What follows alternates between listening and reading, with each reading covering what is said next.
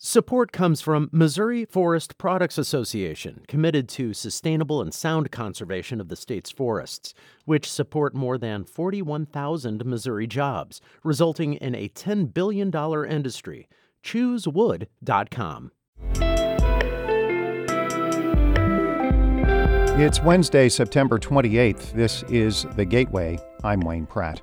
This summer's record rain was even more challenging for people with decreased mobility, like Brent James of St. Anne, who has a rare blood disorder that affects his nervous system. I mean, it even gets to the point when the wheelchair gets wet, it's hard to push it because my hands slip off of it. James talks about the difficulty of getting out of his house during July's flood in just a few minutes. His story is part of St. Louis Public Radio and NPR's Next Generation Radio project.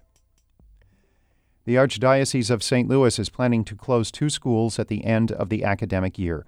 It's part of an overall downsizing plan. St. Mary's High School officials have released a statement saying they are, quote, very surprised and disappointed with the decision. They are investigating the possibility of operating independently of the Archdiocese. The all-boys school in South St. Louis opened in 1931. Rosati Kane is also on the closing list. The all-girls school in the Central West End opened in 1911. President Emeritus Sister Joan Andert tells the Post-Dispatch, quote, life will go on, but it will be harder and sadder, at least for the months to come. The Archdiocese is assessing how to move forward as attendance declines at its parishes and enrollment drops at schools. An Environmental Protection Agency report shows ozone levels in the St. Louis area remain high. As St. Louis Public Radio's Chad Davis reports, officials say they are working with the state to bring the region into compliance. The report moves St. Louis County, St. Charles, Jefferson County, and parts of Franklin County from the marginal to moderate ozone level category. 21 other regions across the country were also moved from marginal to moderate ozone classifications. Frequent exposure to ground-level ozone can cause respiratory illnesses. EPA leaders say they're working with the state's Department of Natural Resources on a plan to reduce levels by 2024.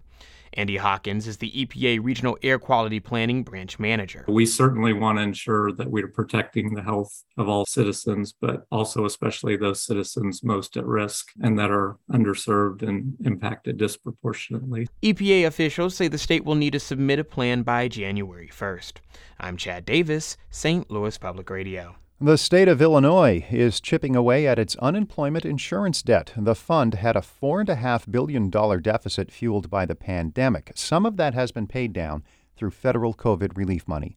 Governor J.B. Pritzker says the state is putting $450 million toward the remaining debt. This payment will reduce the remaining balance of our loan by 25% and reduce interest costs by an estimated $10 million over the course of the next year. Illinois faces a November 10th deadline to address the remaining $1.3 billion. That's when the federal government starts increasing unemployment taxes on businesses annually until the debt is gone.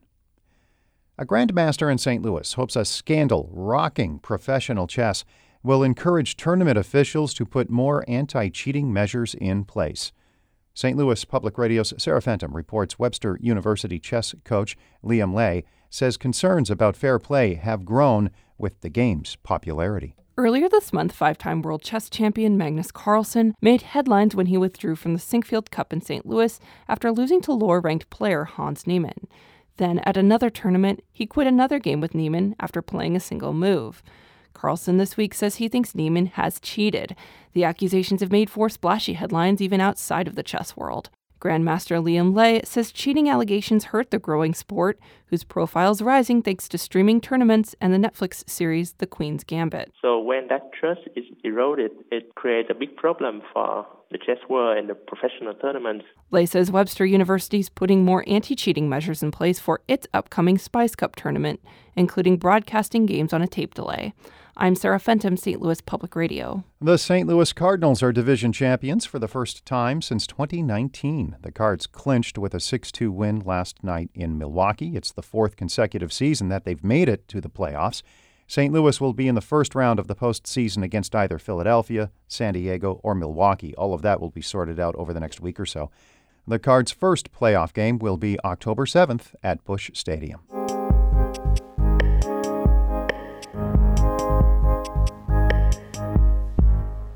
changing weather patterns are leading to more intense storms throughout the region, like July's record rain and floods. Those conditions are more challenging for people with decreased mobility. Brent James of St. Anne speaks to NPR Next Generation Radio's Kathleen Lees about the challenges of leaving a flooded home while suffering from POEMS syndrome. It's an incredibly rare disease. It's not the first one you're going to look for. And when I say rare, I mean it's 3 people in a million. My name is Brent James, and I am 64 years old. Well, it had been raining really hard all evening and into the night. And I'm kind of a light sleeper anyway, and I'd been aware that we were on a creek. And I thought, man, it's really raining hard. It was way up in the driveway. It was not in the house yet, but it was 3 feet away. And within a half an hour or an hour, water was coming in the back room through the door. And it's a pretty hopeless feeling because you can't stop it. I mean, it's coming in.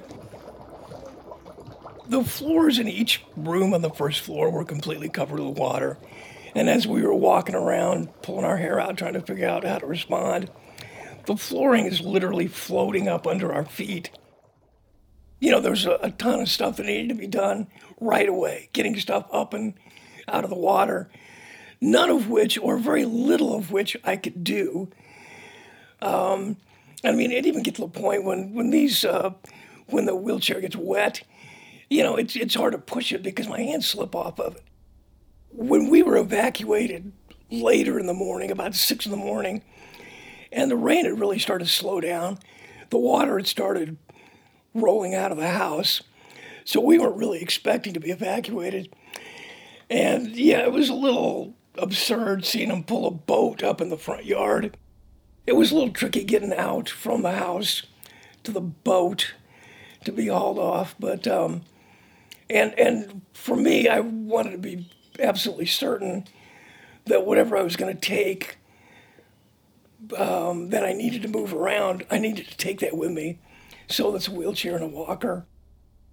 Well, climate change has affected me because I think we've seen an increase in really bad weather in the last, 5 years. I mean, we've had 2 flooding incidents right here in this neighborhood, which has never happened, in anybody's recollection prior.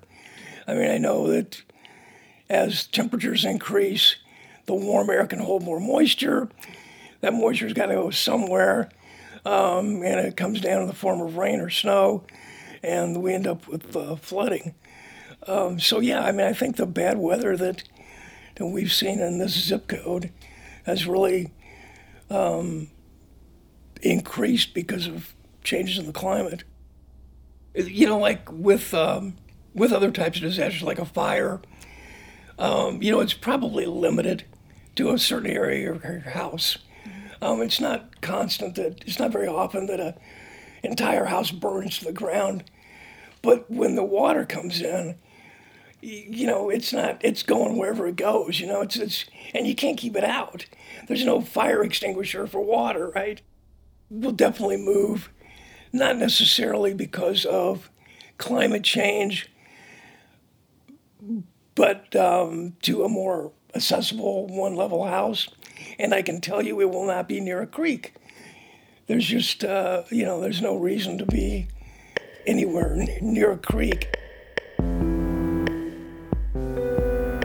That's St. Anne resident Brent James speaking to NPR Next Generation Radio's Kathleen Lees. Kathleen was among 6 young reporters involved in an intensive radio boot camp this month at St. Louis Public Radio as part of NPR's Next Generation Radio project. The Gateway is a production of St. Louis Public Radio, a listener-supported service of the University of Missouri-St. Louis. Music by Ryan McNeely of Adult Fur. I'm Wayne Pratt. Have a great day.